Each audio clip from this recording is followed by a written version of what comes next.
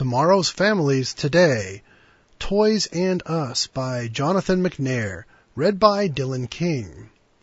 Have you walked into a toy store recently? The experience is overwhelming for an adult and absolutely intoxicating for a child. There are brightly colored dolls, action figures, games, building sets, sports equipment, electronics, brilliant and colorful displays on every shelf in every aisle.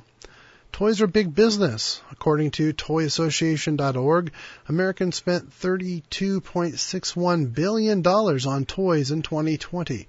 But toys are not just an American obsession. Children from every nation and culture are fascinated by toys.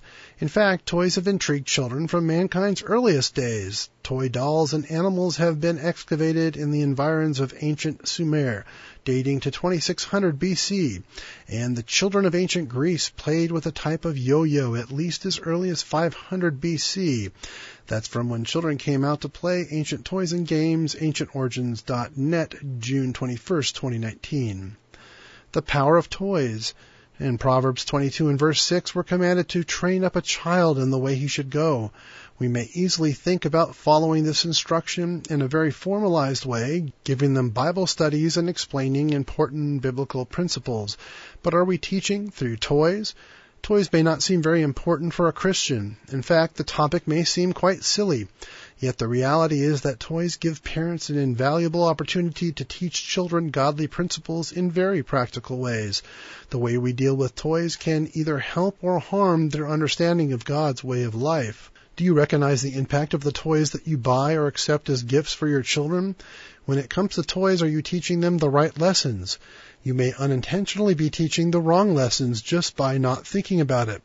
One way or another, our children learn from everything around them, including their toys, which come in different shapes and sizes, from a simple hanging object above a baby's cradle to a box of Legos that let older children construct almost anything their growing minds can imagine. Toys at various stages of life teach invaluable lessons and can expose growing minds to important godly principles. Self-control. One of the most important principles a child learns is the importance of self-control. A young child's mind at first revolves around its own wants and needs. But as they grow, children learn that the world is not an instant gratification machine. Toys can help teach this lesson. There's nothing that most of us parents want more than to give our children every possible thing we can. But if a child demands a toy and you say no, you aren't just acknowledging what you can or can't afford. You are teaching the important lesson of self-control. It may simply be a matter of timing. A noisy toy may disrupt a needed adult conversation, or a toy may disrupt the mood at a dinner table. Children who are told no in a firm but loving way will learn to manage disappointment and to obey instead of rebel. If there's one lesson that reverberates throughout the Bible, beginning with Adam and Eve, it is the lesson of how to respond to no. If we teach our children the right way to respond, we'll be doing them a service that will positively impact their whole life. A wise parent will recognize that toys are not only fun for kids, but also a means to teach self-control. Responsibility. Responsibility may sound like a very adult concept, but it can be taught at a young age. When parents instruct their children to pick up and organize their toys, they are doing more than ensuring that the room is neat.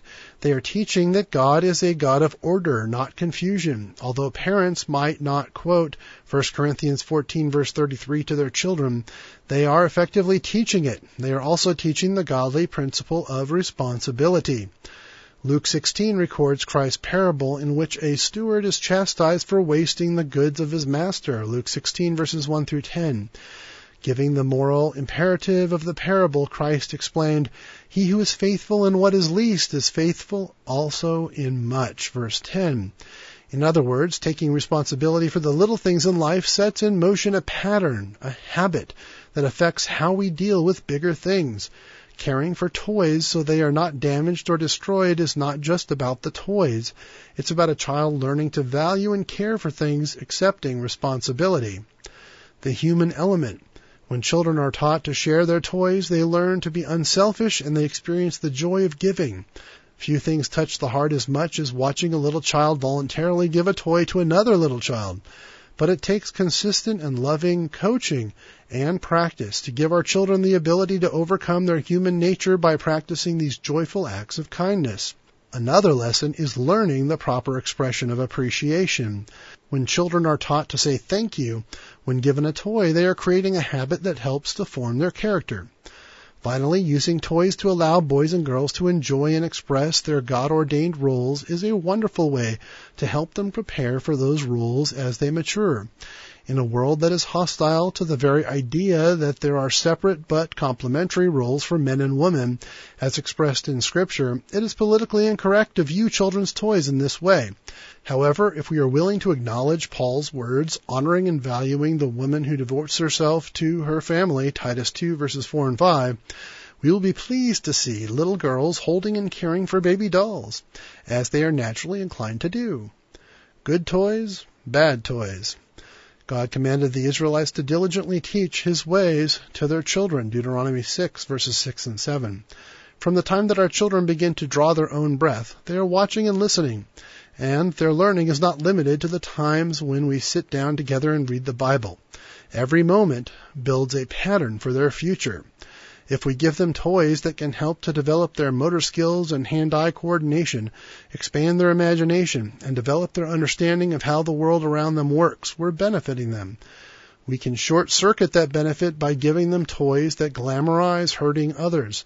Addictive screen time toys that may keep children quiet in the short run, but sap their interest in real-life activities can work against parents in the long run. And sometimes the simplest toys are the best. Balls, building blocks, and baby dolls have stood the test of time. But even if we use wisdom in buying toys for our children, we cannot expect that the toys themselves will teach them all they need to learn. Take the time to play with your children and their toys. Savor the moments of playing, building, and imagining with them. And don't forget the value of those toys and the part they play in teaching practical, godly principles. Those are lessons that will last for a lifetime.